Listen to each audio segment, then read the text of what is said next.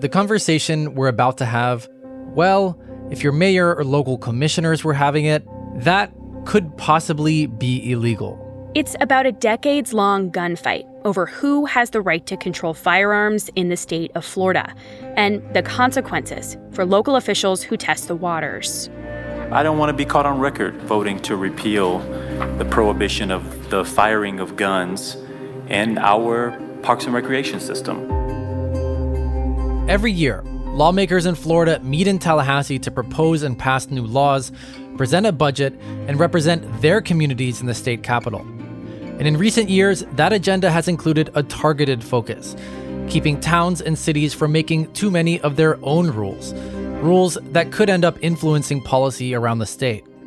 This is Tallahassee Takeover from WLRN News. I'm Danny Rivero. And I'm Katie Switowski-Munoz. The world of gun laws in Florida used to be nothing like it is today. Gun control efforts and even the way we're allowed to talk about gun control have changed so many times. Local officials have been banned from passing gun control rules for decades in Florida. And just this year, a law was passed that some argue makes it illegal to even talk about gun control. We'll get to that later. But first, how we got here.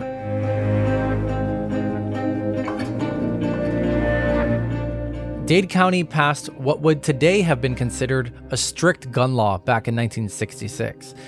It forced gun dealers to tell police the names of anyone who bought guns, and created a 3-day waiting period for buying handguns.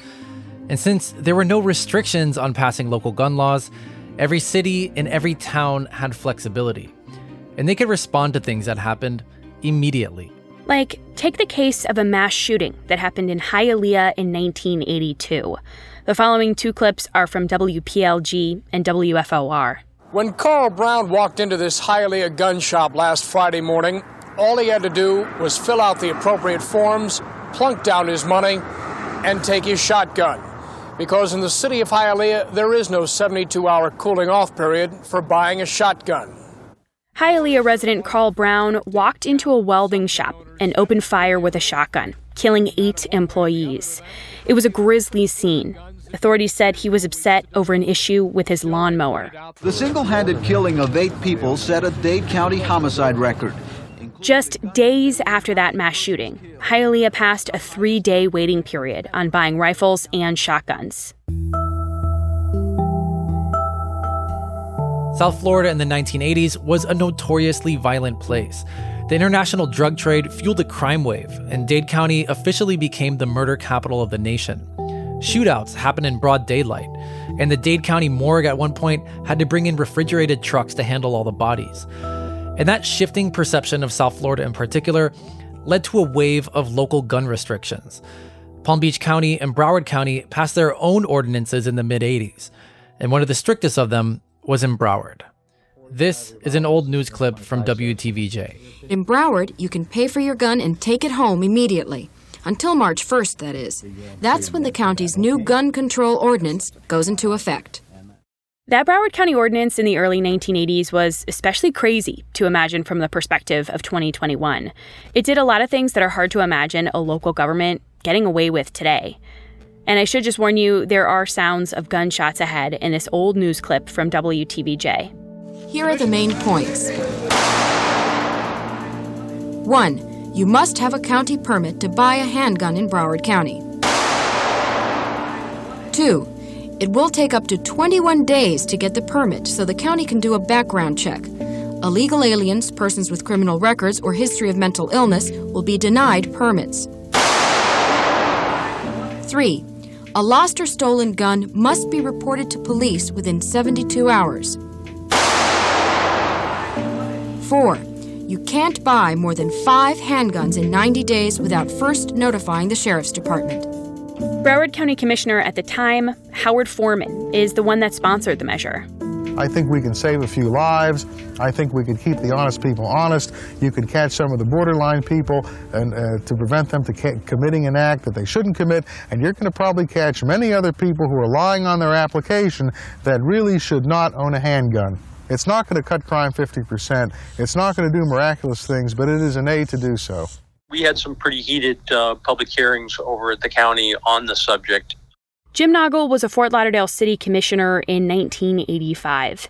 He remembers the whole city commission leaning more conservative, and they were up against a more liberal county commission in Broward, among other groups. A lot of it was these large condominium complexes that had a lot of political power, had an armed guard at the gate, and people felt safe, then they didn't feel that they needed to arm themselves. And then those of us in a single-family area without that sort of protection and with a police department that couldn't be everywhere, we just knew that the best way to make sure that our family was safe is to be able to protect ourselves.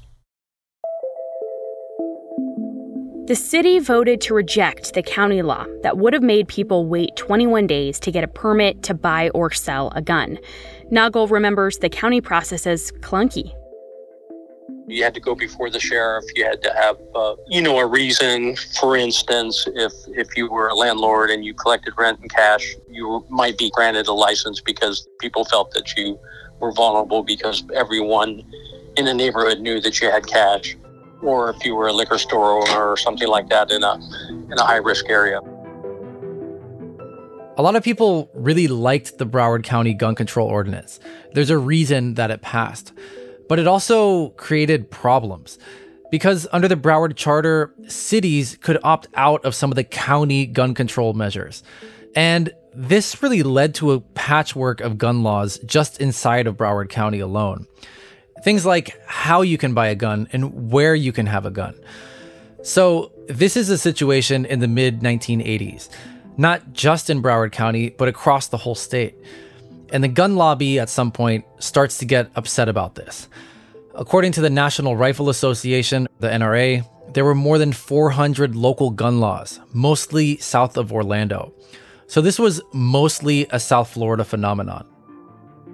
It was difficult if you had a firearm and you had different regulations in different locations. It was hard to keep track of everything. It would be as if cities or counties started regulating automobiles and you couldn't drive certain automobiles in some cities or counties. It just didn't make any sense. By the time 1987 comes around, the state government says no more, and local cities and counties can no longer make their own measures about gun control. The legislature passes a blanket ban across the whole state.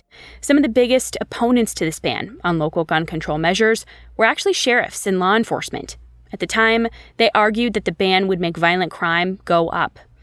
And I just want to remind people, it's Democrats that did this. Democrats controlled the Florida House and the Florida Senate at the time. But it was Republican Governor Bob Martinez that actually signs this into law. And what passing this law actually means is that all those local gun laws that were on the books became illegal basically overnight. Because after 1987, this state's the only one that can regulate gun sales, give concealed carry permits, and things like that. Because the state didn't like the fact that every city and county had its own rules. And Fort Lauderdale City Commissioner Jim Nagel and his colleagues on the city commission basically celebrated when the state took over control, because it meant he could get a concealed carry permit without the harsh restrictions of Broward County. Several of us on the city commission went and got our permits after that, and I've been concealed carrying ever since. And so that statewide ban played a big role in where we are today. This 1987 ban was one of the very first major moves by the Florida state government to limit local decision-making in general. I know we're talking about gun control here, but this was one of the first times Tallahassee really took steps to limit local decision-making, period. Not everyone followed the state law. Some local governments still tried to pass their own gun control measures after 1987.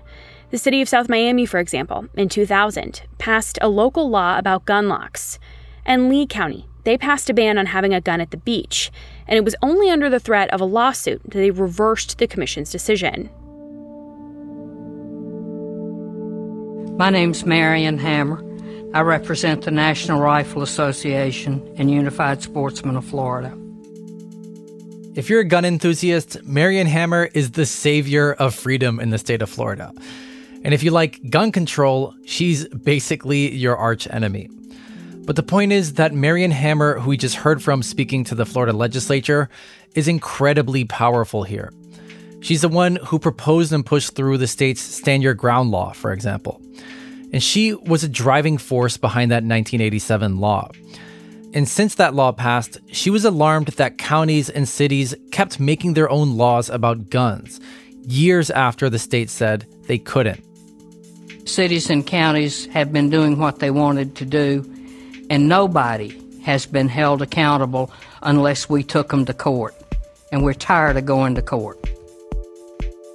We're in 2011 now, and as you can hear, Marion Hammer is really not happy with where things stand. 2011 is another crucial year for gun control law in Florida. Marion Hammer goes in front of the state legislature, and during a hearing, she tells the story about how the NRA sued the city of South Miami for that 2000 law requiring trigger locks for guns in homes with children. And the NRA won that lawsuit. That particular lawsuit cost the NRA and its members over $250,000. It's not the NRA's responsibility to enforce state law. But nobody else will do it because there are no specified penalties. And frankly, we have better things to do with our money than suing to enforce Florida law. And taking up the fight alongside her at the same hearing is Florida Representative at the time, Matt Gaetz. The same Matt Gaetz, who is a Republican U.S. congressman from North Florida now. In 2011, he backs Hammer and introduces a bill to beef up that original 1987 ban on local gun control and put some teeth on it. There's little to no risk for a local government to pass an unconstitutional ordinance, because the worst thing that's going to happen to the local government is that they'll litigate with public dollars, and the worst thing that will happen will be that the ordinance would be deemed to be unconstitutional. In the status quo, there are no penalties, there's no fines, there's no fees, there's no negative consequences for a local government. And so the strategy that some local governments have taken is to pass anti-gun ordinances and then wait and see if they're sued. So basically, Matt Gaetz wants to create penalties for violating Florida law. But he's also kind of conflating violating a state law with violating the U.S. Constitution, which are two completely different things. Just because a city decides to pass a local law doesn't mean that they're violating the Constitution. There's tons of different gun laws and regulations in every part of the country that exist within the confines of the Constitution, and I just really want to make that clear when we're hearing this. Yeah, and that seems to really get conflated in a lot of these different discussions, Danny, whether it's in terms of civil rights, the Second Amendment. But what we're talking about here is state law, not the Second Amendment. I just want to add to that. What Gaetz wants to happen is to see elected officials in cities or counties get personal fines for trying to enact any local gun control in their area. Personal fines for local lawmakers who go against state law. And this is not standard. This is new territory for the state of Florida. What it means is that if a local official passes a gun control ordinance where they live, they could be fined. Gaetz originally pushed for a $5 million fine, and was ultimately reduced down to $5,000. The local official could also be removed from office, and they can't use any taxpayer dollars to back them in court if they get sued. According to the Giffords Law Center, named for former Congresswoman Gabby Giffords, Florida's law was the first in the country to have these kinds of personal penalties and fines against lawmakers for trying to tackle gun control. Again, here's then Florida Representative Matt Gaetz talking about that law in 2011. We would handcuff the ability of local governments to pass any ordinance that would violate the Constitution. But I think it's also important for us to remember that anti-gun ordinances can't stop every tragedy. There's no way to legislate against violent acts. And so here, what the bill would do is it protects people's constitutional rights. Again, I just want to point out that Gaetz is conflating the violation of the U.S. Constitution with violating a state law. And so this bill passes and gets signed by Governor Rick Scott, and it creates a really serious chilling effect on anyone who wants to tackle this issue of gun control, like how local governments used to do it in Florida. And Governor Scott tells local governments across the state that they have to repeal any existing ordinances they had on the books. So if we flash forward a few years to 2014, Danny, were in the city of Tallahassee, and the local city commission there really kind of had this standout moment. They were feeling pressure to remove an old gun control ordinance from their books, and it wasn't being enforced, but it said that you couldn't fire guns in city parks. And a little-known city commissioner at the time, Andrew Gillum, decided he was going to take a stand on this. I don't want to be caught on record voting to repeal the prohibition of the firing of guns in our Parks and Recreation system. This is where thousands of families and children go to play, to feel safe, to feel under the protection of us. And frankly, in a state where stand your ground is the law of the land, I don't want to create any more additional avenues where that law can be applied and used to justify, I think, undue crimes against humanity and other citizens. And in that meeting, he's getting legal counsel from the city attorney telling him that they should repeal that old ordinance because he could be at risk of getting penalized.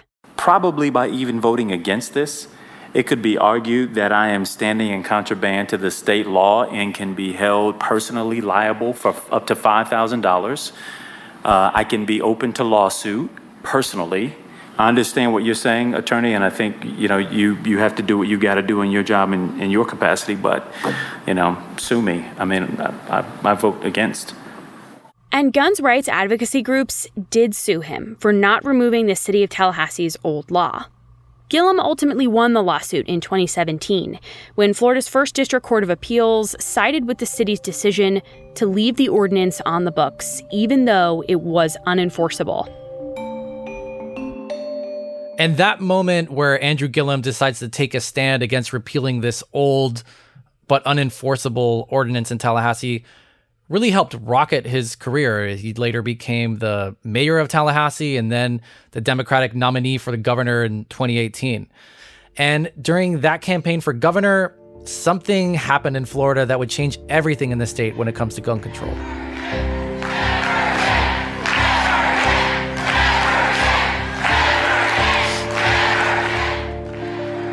February 14, 2018. 17 students, faculty, and staff were killed, and 17 more were injured when a gunman stormed Marjory Stoneman Douglas High School in Parkland with an AR-15. Old grip of gun violence understands. For us, long, tearful, chaotic hours... The March for Our Lives movement that followed the tragedy, that chant of never again, became a national cry for gun control, not just in Florida. There were marches all over the country and the globe, as far away as London, Rome, Berlin, and Sydney, Australia.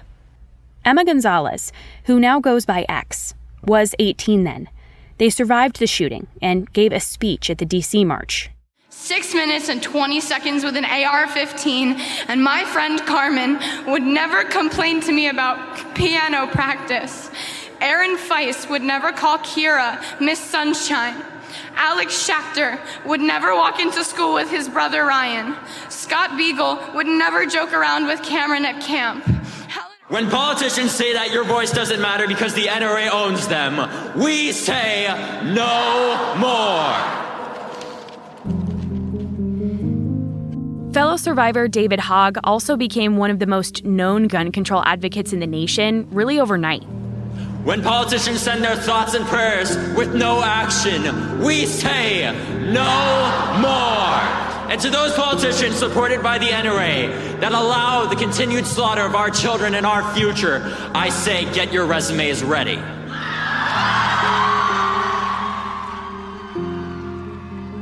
After the shooting, some of the first people he started contacting were local officials. People like Dan Daly. Now he's a Democratic state representative, representing Coral Springs. But back then he was a local official, a city commissioner in Coral Springs, right next to Parkland. And I actually talked with Daly to ask him how that conversation went. And we got to talking, and he goes, Dan, do something. Just promise me that you will do something. And do you know how difficult it was for me to turn back to him and say, David, I can't. I can't, because I'm legally prohibited from even touching anything related to guns. That's hard. That is a hard conversation to have, particularly with that young man the day after he watched his friends get shot and killed in my community.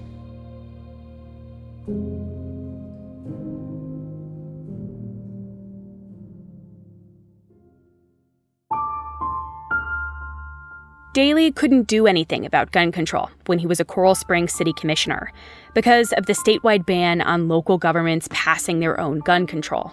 Plus, if he tried, he could get removed from office, fined, and/or sued.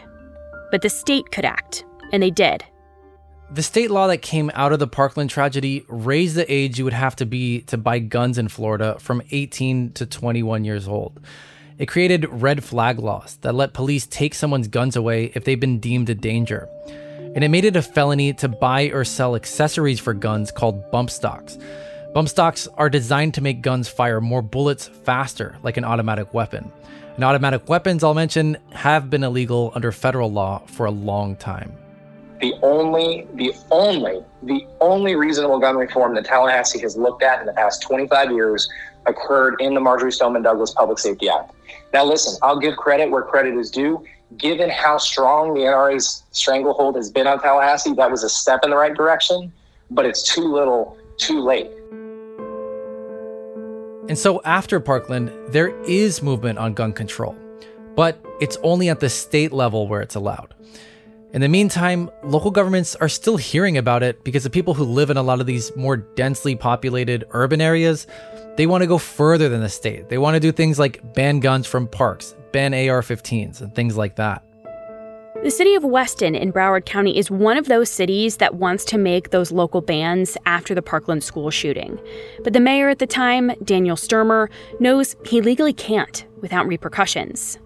We had an emergency meeting of the Weston City Commission whereby, amongst other things, I asked for the commission's consensus to ask our lawyer to prepare and file a lawsuit, which the commission unanimously did.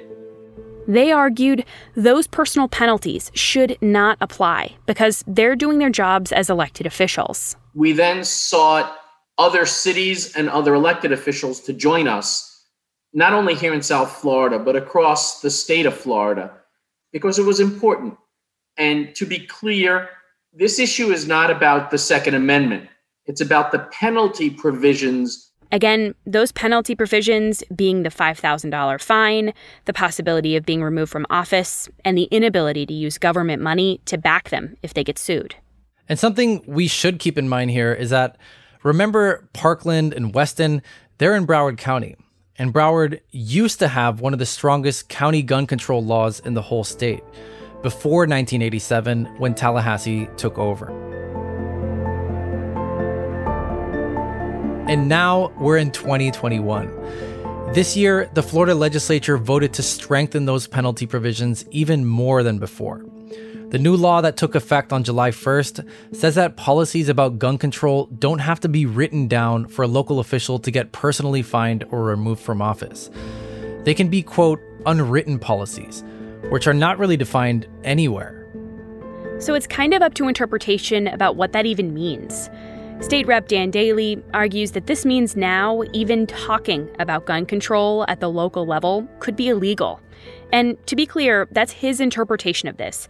And he says this extra layer to the penalties in the law really just makes the chilling effect, well, chillier.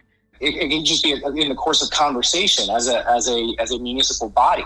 They could talk about, hey, what can we do around this issue of guns? If a local community decides, hey, we want to see the city commission take action on this, and the city commission has a conversation about it, I think that under this new law triggers that statute and triggers those penalty provisions.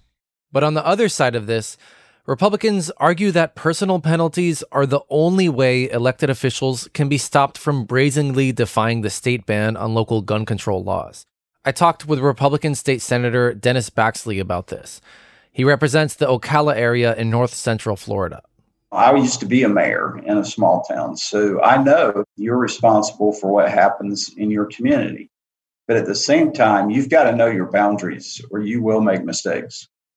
Baxley is one of the most powerful lawmakers in Tallahassee, and also one of the most outspoken pro-gun advocates there. You can't hide behind your position and let the people or the government pay for it. But it's a personal liability if you choose to violate what you know is a preemption. If your outlook is, I don't care what they say, we run things here and we're going to take care of it. Well, if it's not affecting you personally to take that posture, then you will take risk and pass things that you know don't fit under that preemption. But if you're going to experience personal liability, you will think twice before you make that move.